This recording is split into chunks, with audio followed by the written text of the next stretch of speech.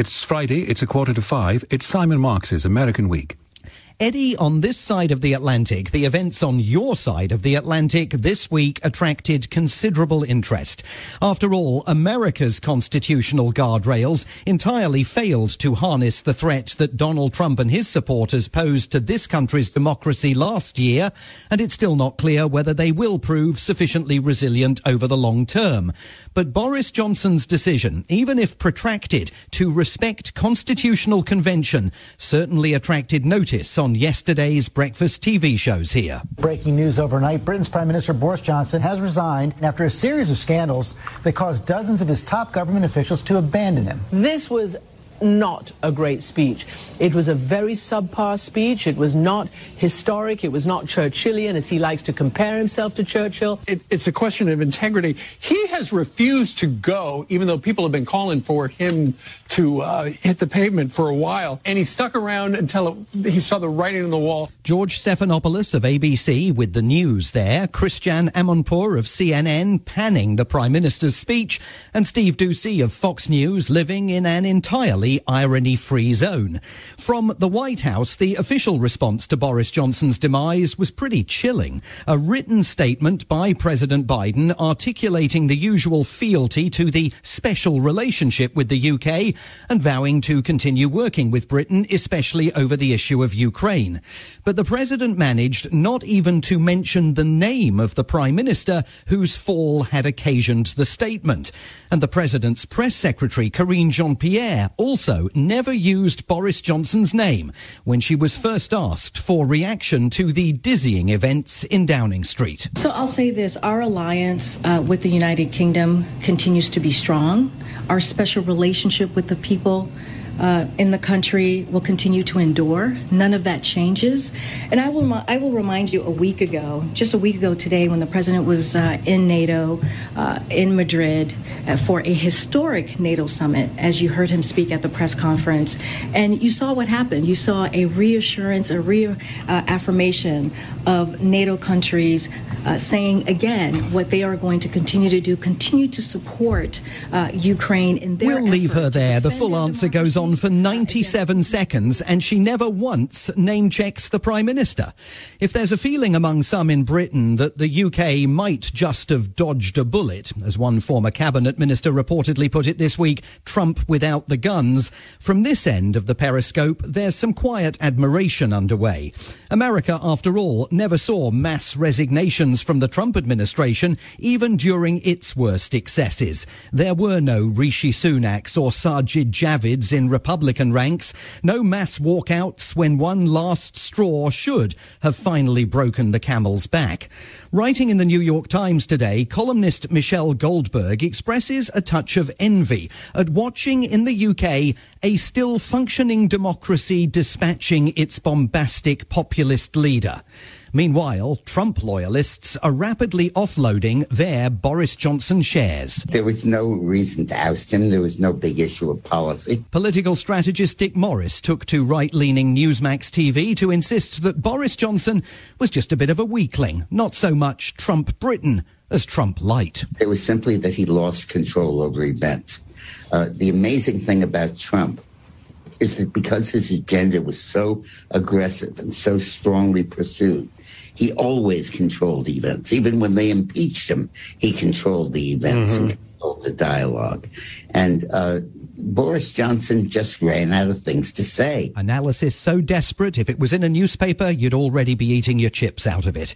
At times yesterday, I wasn't sure where to hide. Nigel Farage was ubiquitous on television here. So too, Steve Hilton, the former advisor to David Cameron, now inexplicably an anchor on Fox News. I was out there this morning, so Boris is out, maybe Biden next, because everyone can see that Biden is not in control. He's not driving anything forward, and that's actually in the end what did for Boris Johnson. It didn't seem that he was leading either. He was just sort of bobbing around on the surface of these scandals and not actually driving forward the changes that people want to see. We have all lived long enough now to see the day when right-wing media here is torching Boris Johnson and equating him with Joe Biden. Speaking of the US president, his approval ratings this week hit yet another record low, down to 36% in this month's Monmouth survey, with 88% of the country, yes, that's up again from last week, saying America under Biden is on the wrong track. And there's no great surprise in that, because this week, the country the president insists is going to win the struggle for global primacy in the 21st century couldn't even celebrate its own birthday without a mass shooting.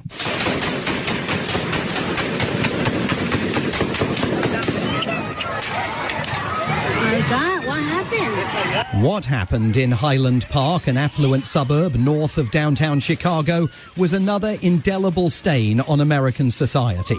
Just as families were enjoying the start of the Independence Day parade there, a Norman Rockwell tableau of fire trucks and school bands and children's bikes and pets came under automatic rifle fire from a sniper on a rooftop. People were screaming, they were panicking, and they just scattering, and it was right on top of us. All of a sudden you hear these howitzer-type noises coming, pow, pow, a sound I've never heard before. By the time it was over, 7 people were dead, ranging in age from 35 to 88. One toddler found wandering the streets, presumed to have been separated from his parents in the melee, was, it turned out, now an orphan. 30 people were hospitalized, and the gunman, 21-year-old Robert Crimo, was caught with a second rifle in his car that he told police he was planning to use in a second July the 4th assault. Christopher Covelli of the Lake County Sheriff's Department. We do believe Crimo pre-planned this attack for several weeks. He brought a high-powered rifle to this parade. He accessed the roof of a business via a fire escape ladder and began opening fire on the innocent Independence Day celebration goers. There is, in fact, evidence that Crimo may have planned the assault for as long as a year and a half, or at least there was evidence until YouTube and other social media platforms hastily removed it from public view.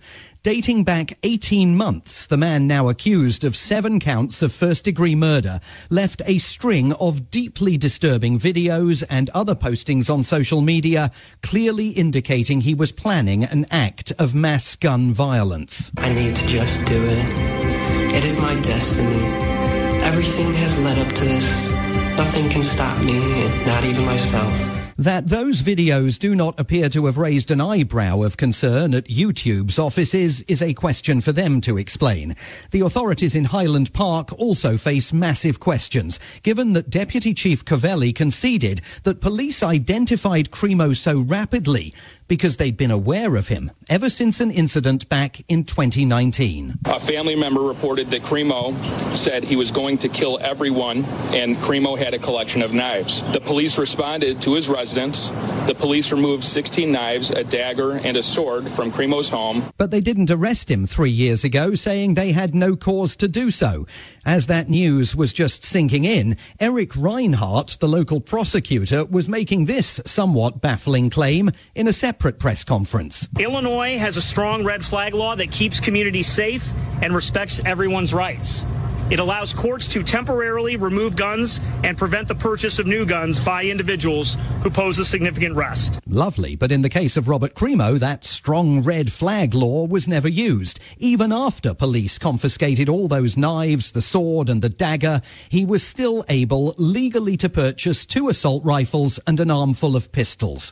So 24 hours later, Mr. Reinhardt faced the music from reporters. Sir, the shooter passed 4 background checks despite the fact that he said he wanted to kill everyone and had this knife collection. How is that possible in a state with some of the strictest gun laws, and how frustrating is that for you? So a couple things. I made these comments yesterday that I think we need to increase our awareness about the red flag law. We can certainly get you the details of that red flag law. We have a little bit of information about that today. Could the police have made that request, though, if the family didn't? Since the police went out to the home, could they have? It's on a case-by-case basis, and it would depend on the individual information that they had at that time. So not that strong of a red flag law after all. Little wonder that the governor of Illinois, Democrat J.B. Pritzker, blew a gasket. If you're angry today, I'm here to tell you, be angry.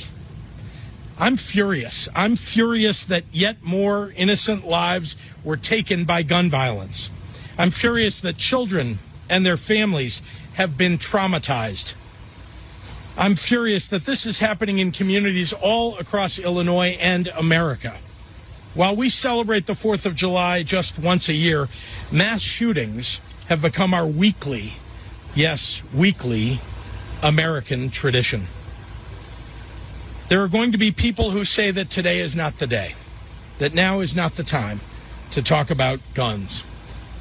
I'm telling you, there is no better day and no better time than right here and right now. That speech, laced with passion and anger, sparked suggestions among Democrats that Governor Pritzker might consider running for the presidency in 2024, not least because their own president, at a July 4th event at the White House, mustered only an oblique mention of the horror that had unfolded hours earlier in Highland Park. You all heard what happened today.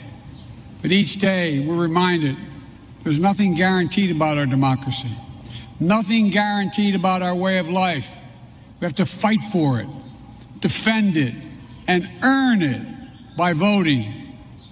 To refine, evolve, and extend the calling of America to move forward boldly and unafraid. And that was it, a president once again failing to meet the national moment. I rise in opposition to H.R. 2377. On Capitol Hill, Republican Congresswoman Debbie Lesko of Arizona decided this was a good week to come out against expanded red flag laws that would give police broader powers to remove guns from anyone deemed to pose a threat to the community.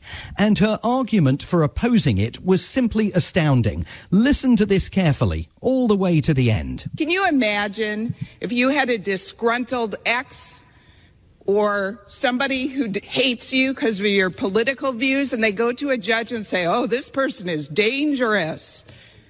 And that judge would take away your guns, lean on the side of conservatism, take away the guns. I have 5 grandchildren.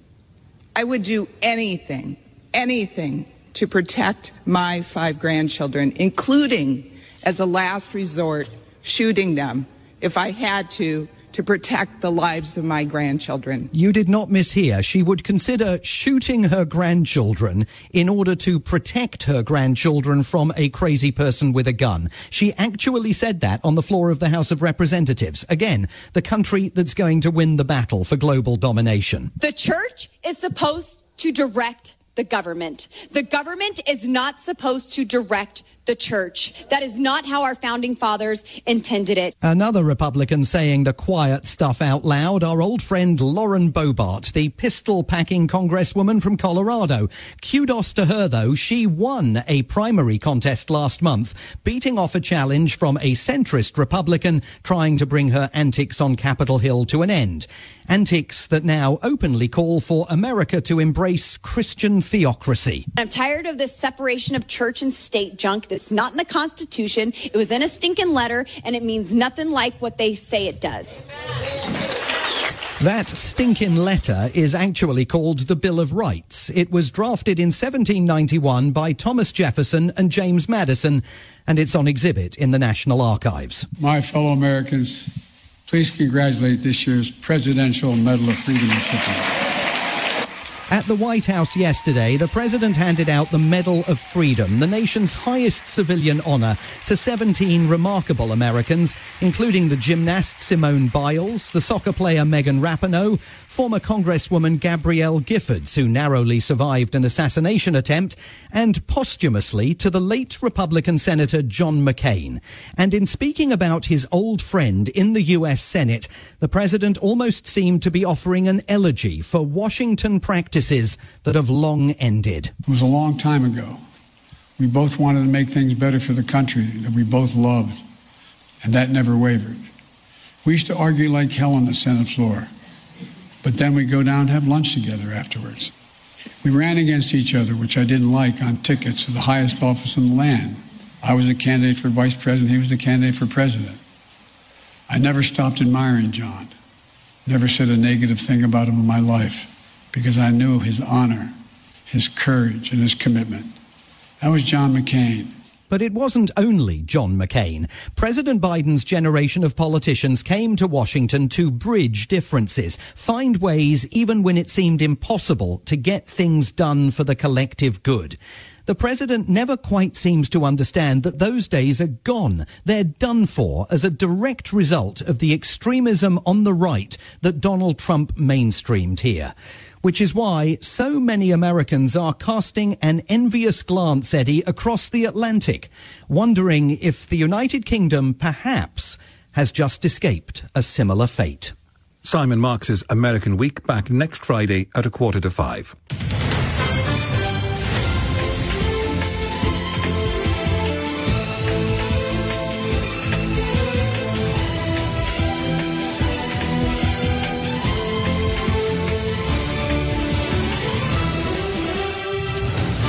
This is LBC. I'm Eddie Mair.